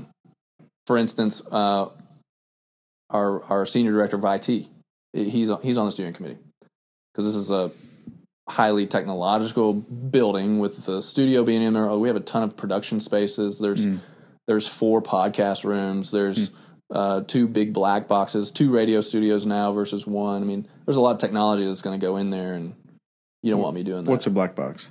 Black box is like a sound stage, like a TV studio. Just a big black room that you could produce video with. Gotcha. Okay. And then me and Dave. Okay. And the CFO, because Numbers are important. Okay, gotcha. And you mentioned there's two studios, so essentially. Yep. And here you really have this main one, correct? In this current office? That's it. Well, from a broadcast perspective. Yes. Yeah. Okay. All right, great. So clearly it's a huge undertaking. It's a huge project. You're working with a bunch of different people. I was going to ask you how you manage your priorities and tasks on a project this size. I think I still want to ask you that. But when I was walking into the lobby here to get on this podcast with you, I met your wife, Rachel. She happened to be walking through. Just had 30 seconds. It was before you got there. Yep. And I asked her, hey, if you could just ask Winston, knowing what you know of Winston, one question, what would it be? And so she thought a little bit, and she was like, ask him how he keeps his cool so well with a project this size. So, this is where her mind went with you right now, because we weren't talking about this project specifically. Yeah. And what she wants... She thinks I keep my cool? Is that what she said? Yeah. She thinks you keep your cool. And she needs to come around more. What I would like to... I think it's a great question because she's like... Basically, ask him how many times is he sitting in those meetings just thinking what in the heck am I doing? How in the world is this even semi-organized? Yeah. This is so... I mean, you've never managed a project like this before, right? Right. No, not at all. So it's a great question. So I agree. How are you keeping your cool? Are you keeping your cool? How are you managing this? It's so big. It's so new. Yeah. How are you even thinking about this?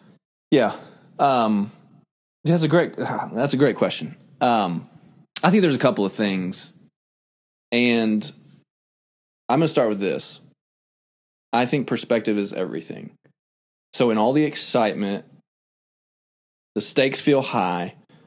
It's the biggest thing the company's ever done, the biggest thing Dave's ever done, biggest thing I've ever done. Cutting my teeth on development with $50 million versus a storage unit is very different. So it's a big deal. There's a lot of, big lights that come with it. I get that.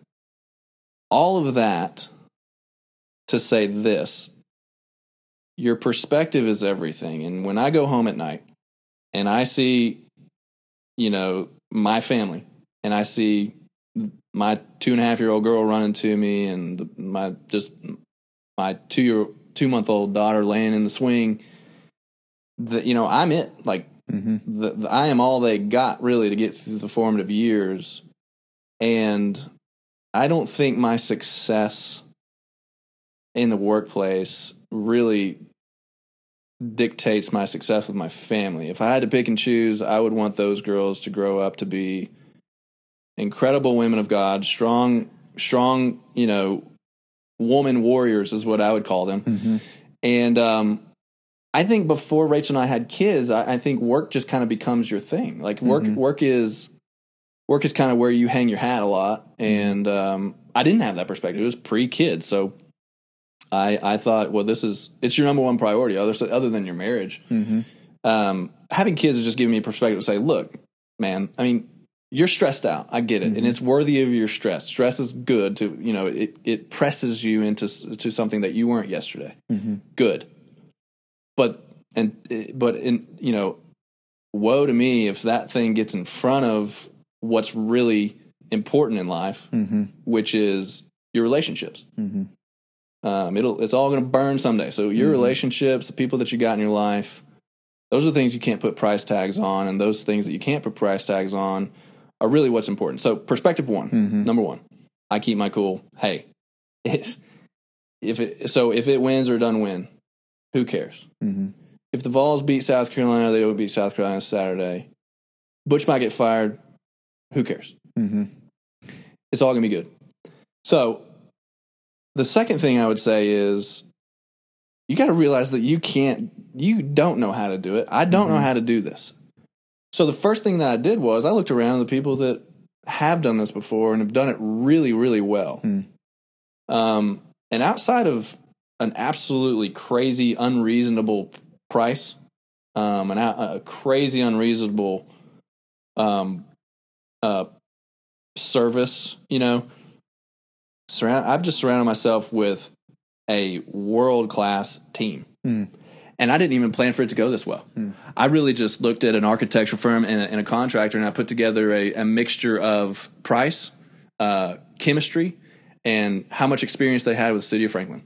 Those are my three things, my three filters that I used to source the steering committee and the design team.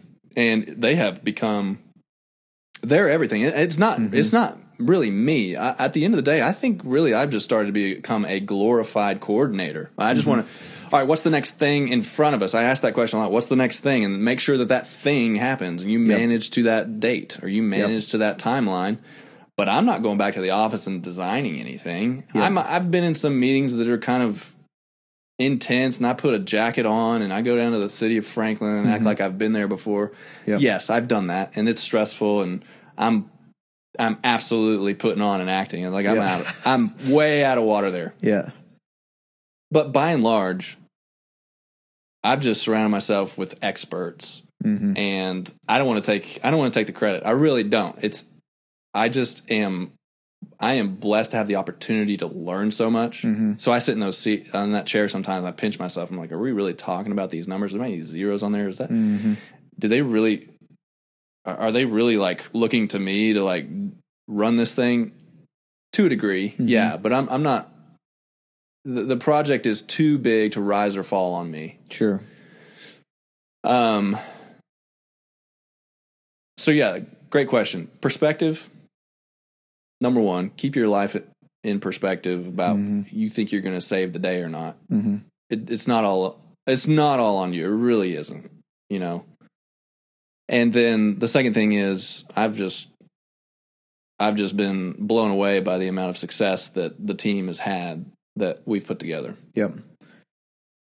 Well, that's a great answer. I don't think we'll be able to do much better than that. So what is a good transition to another thing I wanted to ask about is your kids. How do you, with having a lot of responsibility at work, there's a lot going on, you're involved in multiple different things, and now you have two girls, 2.5-year-old or 2-month-old. Are there things that you and Rachel have been intentional about, or maybe you specifically as a dad, you have all this going at work, when you go home, you want to make sure this happens on a semi-consistent basis, or for sure on the weekends? Or how do you make sure you still parent well your kids with so much going on? Having kids is the hardest thing I've ever done. I mean, it really is. Some people, that's not their story, and I can understand. Marriage, Rachel and I getting married was like a merge onto the highway. Some people, marriage is like a collision. I get it. But having kids has stripped me of all things I once knew as, I used to get the things that I wanted more easily than I do today. Actually, the things that I wanted don't even exist anymore. You might as well not even think about it. You are literally taking care of what's in front of you, and you might get an hour within 24 hours to have the question of, hey, what do I want to do right now? Yeah. And then by that time you're asleep. Yeah. So it's been difficult. This weekend, we were at home, and my 2.5-year-old Amelia is an absolute joy. She is the most energetic person I've ever seen. I mean, she is a 2.5-year-old, and I'm having full-on conversations with her, and she won't stop talking, which is not my personality at all. So it's funny to watch Rachel come out in her. So she's running around. She's trying to get me to look at her and do this, and look, Daddy, look at this. And I realized that I'm standing up, or I'm always sitting down. She's 3 feet tall, so I'm always standing up playing with her. Or I'm sitting on the couch and trying to entertain her while I, kind of manage getting by, giving her what she needs. Just I can get by, but I can give her just enough of what she needs. And I realized I just haven't gotten down on the floor with her and gotten on her level and literally try to see things as she sees it. And I realized that I'd been so fast-paced running hard. Now, these past 2 months, we had a baby, and that in and of itself, like, I get a pass, right? But I realized I just hadn't gotten down and actually seen her for her, like, what does life look like to Amelia right now? What does she she perceive things going on? Mm-hmm. How does she see life? And I got down on the floor and played with, her makeup bag or whatever she was doing, but I was at least looking her in the eyes on her eye level, and it changes everything. I was no longer just trying to stand up and reach down and help out or play with her, or entertain, whatever. You're in the floor. You're just going to be that 2.5-year-old with her, and I think that changes a lot. It's a small thing, but I think it's a big deal. When I come home, again, the battle is I just want to relax. Mm-hmm. I want to turn my brain off and numb out and not engage. But I think I've gone from a full-time job, and then having kids is another full-time job, and I'm working 2 jobs right now. And so a lot of it's discipline. I mean, I'd love to say that, like, oh, I love coming home and wiping stuff down and doing the next thing. But there's a lot of joy within that. But yeah, coming home and actually just telling myself, you've got 2 hours before they go to bed. Yep. You got to make those 2 hours as engaging as possible, especially with the girls that I have, because they're not the ones that just go off and play with. She does not go off and play house by herself. Okay. Not self-entertainment. She's got to have daddy. You got to talk to her and jump in the floor and see what she's been doing and let her tell a story. Yep. It's all you got to be available. Yep. And there's nights where I don't want to be available. Yep. And that's a hard thing. Yeah. You want to be available to yourself and like, hey, when am I going to get somebody to, lock eyes with me and have an adult conversation? Yes. What time do you usually do they go to bed? So we're structured. My life's on an Outlook calendar. Oh, we didn't have a chance. I mean, Rachel's, she loves calendars as well. So we put them to bed at 7. Yeah, that's what we do too. Yeah. I don't know. That was a 7-year-old, and he still goes to bed between 7 and 7:30. Does he really? Oh yeah, that's incredible. In the summertime, he's got like 2 more hours of daylight. But dude, shut those curtains. It's been ever since day one. So like, yes. if they don't know any different, I mean, at some point they're going to be like, my 15-year-old friend doesn't go to bed at 7. I don't know how long this will last, but he's 7 years old now. Yeah. And bed is 7 to 7:30, and he'll huge. be in there with his brother, and they'll be chatting for a little while. I mean, it's not like they're sleeping by 7:30, unfortunately. Yep. But no, I'm with you on the structure thing. We just put them on a schedule as an infant. Like they go through feeding. We put their feedings on schedules, everything. And what we didn't realize was the benefit of that was, so we go to bed early anyways, but we don't go to bed at 7. So all of a sudden, Rachel and I have time together afterwards, as opposed to putting them down at 8:30, and I'm actually going to bed too because I'm an old man. Yep. So we didn't realize the benefit of the early bedtime. Yes. I'm an early bedtime fan for sure. Likewise. Have there been any parenting practices that you and Rachel maybe learned from your parents or her parents that you want to make sure you kind of instill in you guys' parenting as well? Yeah. I think balance is everything. So there's balance in what you give them. Let them. You can watch this show, but then you have a yes and then a no. You have a grant and then a restriction. There's a balance and discipline, and I think there has to be as hard as you are on your kid, you got to be twice as playful with your kid. I don't want robots. I don't want fear within my kid. But I want to be a disciplinarian. I want them to be good kids. I want them to be great adults. I want them to have self-control. But sometimes when I'm really getting onto Amelia, I think, you know what? That's great. That's okay.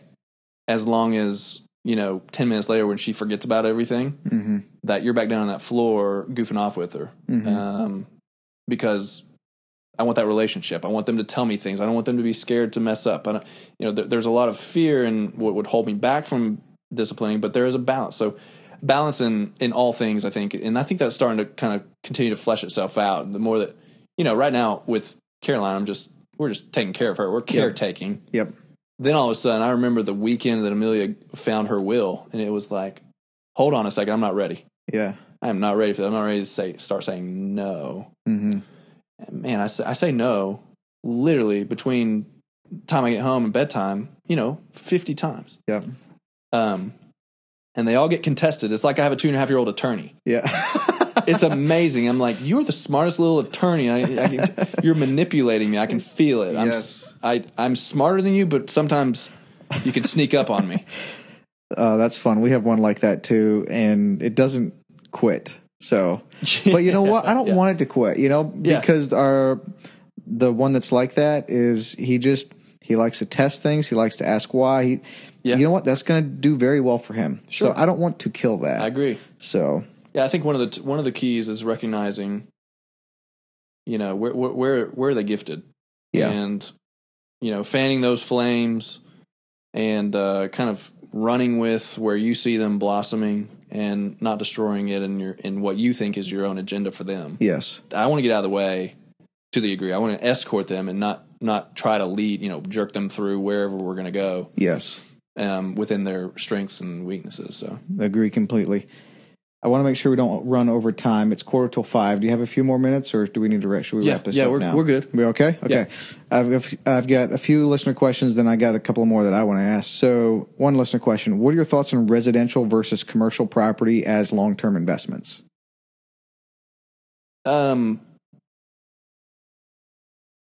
Commercial is it's a wide term. So it could be that could mean a lot of things. It could mean a car wash. It could mean, an industrial park. It could mean a hair salon. If I had to pick, I would go commercial because it's more professional. The payoff is greater, usually. Mm-hmm. And it's longer term tenancy. So you just don't have to mess with it as much like we've discussed. So if I had to pick one, I would go commercial.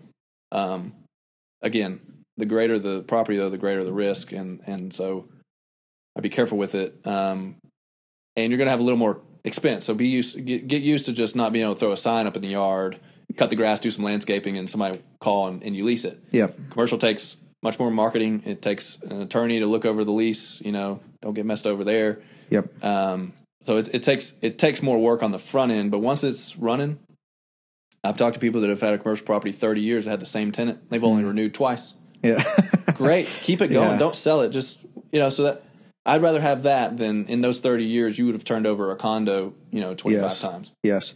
And like you mentioned earlier, it's hard to beat the triple net stuff where you own the property, they pay the taxes, insurance, and maintenance. That's right. Oh, you have a HVAC problem? Just make the phone call. Yeah, exactly. Another listener question. Do you and Rachel use the envelope system? We use every dollar. It's a digital envelope system. Okay. We used to use the envelope system, and we would pull things out for so I would call it the operating budget. So it's the gas, it's the groceries, it's the restaurants, your taxes, your insurance, just put that out on auto draft. Make sure you're keeping up with it. But for your monthly kind of day-to-day expenses, we do use the envelope system. Okay. And a budget is fantastic. And every dollar was designed, created, launched here, right? That's right. That's Yep. a Ramsey Solution thing. Okay. Yep. And last listener question, was there anything that surprised you about Dave after getting to know him as a father-in-law? Or maybe the surprising thing was that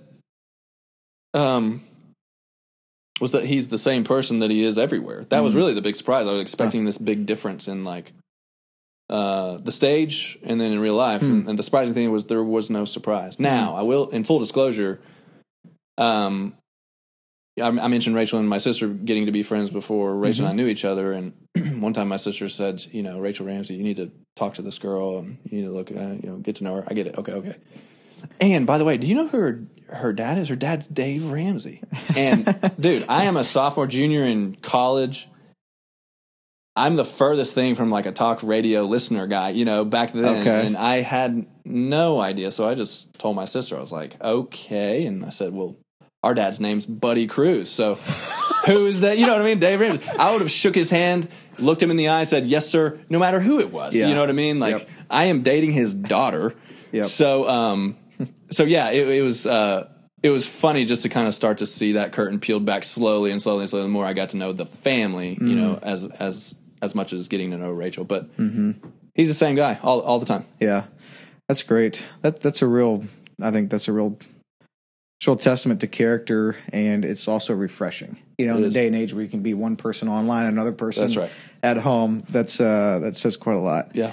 I'm curious what your daily habits look like for the first, say, hour of your day. So alarms at 5:15. I drive up to the Y, and I try to get my workout done before I even realize I'm awake. Every day? No, I try to give my body a rest. So it's usually every other day, which ends up 4 days a week or something. Okay. The weekends I'll just go on a run if it's nice weather. Yep. I'll find a little window. So yeah, and then I try to get that in. Have a cup of coffee with Rachel so that we can connect right before that 7 o'clock hits, 7 to 7. Because right when that happens, those babies start chattering, and that's it. You're kind of done. So, what time are you back? Are you getting coffee with her after the Y? Yeah. Okay. Yeah, so you're there how long then at the Y? Oh, so I'll probably go an hour. So I'll probably go 5:30 to 6:30. Okay. And then Rachel and I'll hang out till 7. Okay, gotcha. On the days I don't go to the Y, I like to just, turn a lamp on, read something. Mm-hmm. I have to get the coffee because if I read in the mornings, I fall asleep. It's terrible. It's the worst time to read. Exact same. So I have to get something going. Might make get breakfast started early or something like that. So it's fairly relaxed. And I look over what I've got that day. Usually the night before, but I'll relook and just see if I've got to wear the nice watch or something that day. Yep. So if you're back from the gym, have some coffee with Rachel. Between 6:30 and 7, babies start to wake up around 7. Is the coffee with Rachel on a pretty consistent daily thing though? Mm-hmm. I mean, she's awake, and we try to at least get what's going on today. Maybe anything that we didn't catch up on last night because of the kids or something that we forgot about. That. Yeah. It starts our day together. Yep. Because there's so many moving parts right now in a day. And a Monday is very different than a Thursday, and she's on maternity. So there's so many things in motion that I can't. I want to be able to keep up in real time throughout the day. Yep. I want to know what's going on, and we're both kind of tethered that way. So, what time will you head then to the office? About 7:30. Okay. So a lot of my work, are with contractors. Okay. And they start early. Yes. So I'll go a 7:30, 4:30 type day, 7:30 to 5, and get most of that done in the morning. Gotcha.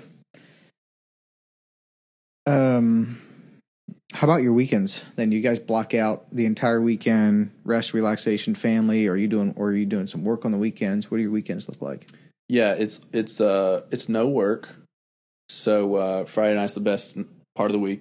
You either got family, or we're going out and meeting family, or we're staying home, or friends are coming over. It's you're toting kids now. We're in the kids phase, so it takes a calendar date to actually do something. There's no more like let's text so and see what they're doing tonight. Yeah, they're all gonna say no. Yep, because we would say no. Yep, it's the same thing.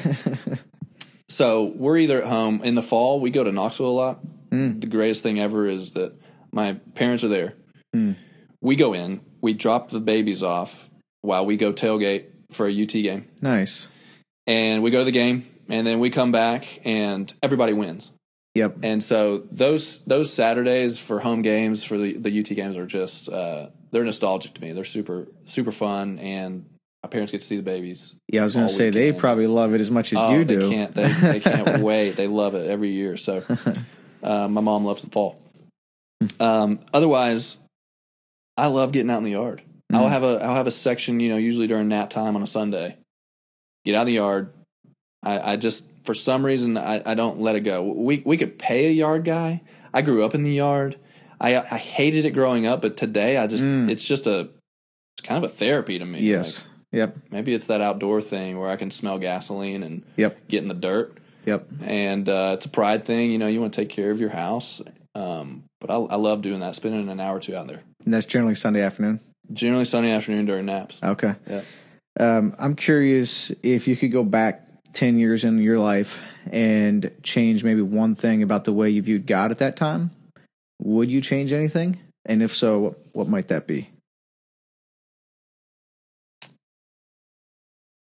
Oh, I would view God as a father who just wanted to be with his little boy, and not as much as a father who was expecting his little boy to march a certain way or be a certain person or ring a certain bell or accomplish a certain thing or get a certain accolade. I mean, I'm a very performance-driven person, so that's in my DNA. It's in my blood, which I think is good. It's a good trait until you translate it to your spiritual walk. There's a lot of lies in there. Mm-hmm. So off the cuff, I think I would have seen God as more open-armed than I would have cross-armed and waiting for me to do something right. Mm-hmm. 10 years ago. Yeah, that would have been right in my transition of college, and that's where most of my, I think, probably personal growth came anyways, when you're out on your own. Yeah. Kind of answering the question of who do I want to be now. Yes. So, yeah, I appreciate you sharing that. And that it's interesting. I wonder where we kind of get some of these like notions of God, because that has come up a fair bit, actually. I mean, I can testify to that too. But yes, so appreciate that. Yeah. Second to last question. If you could add, let's say if you could add a year to anyone's life and have coffee with them once a week, who would you pick? Wow, I'm terrible at these types of questions. Anybody, dead or alive? Anybody, dead or alive? Gosh, I'm terrible at these. Basically, you're asking who do I respect a lot, or who do I have interest in, or coffee with them once a week. I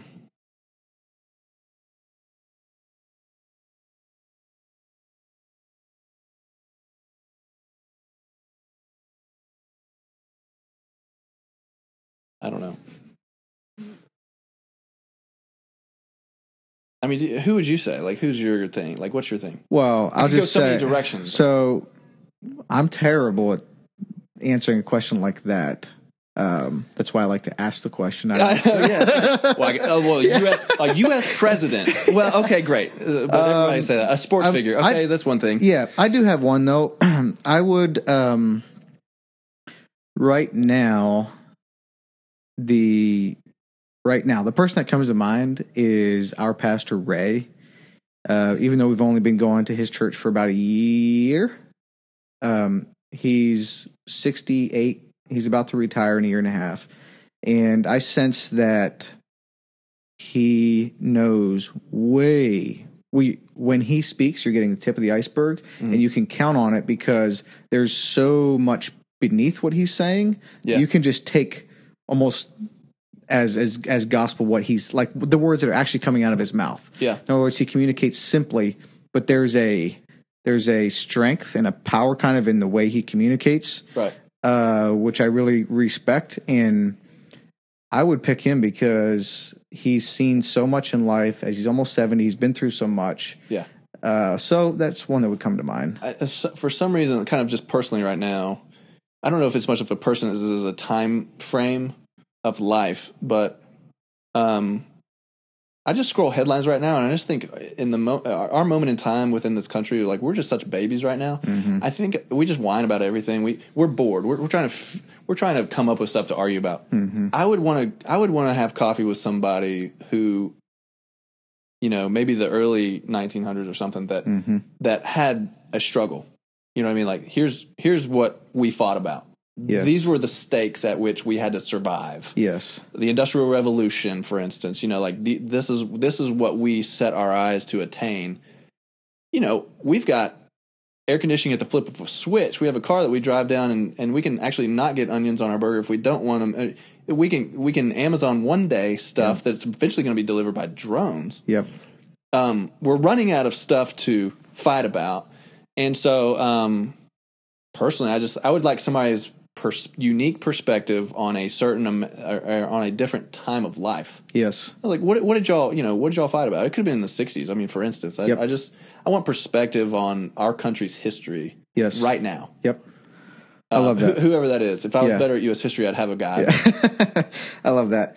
Last question. So, for those listening, just wondering if you'd have any kind of parting advice. So, for the person kind of, in our shoes, they've got responsibility, they're busy, they're trying to serve God, love their families, but do right by their responsibilities and everything. Is any kind of parting word of advice that you would have for the listeners in general? Yeah. I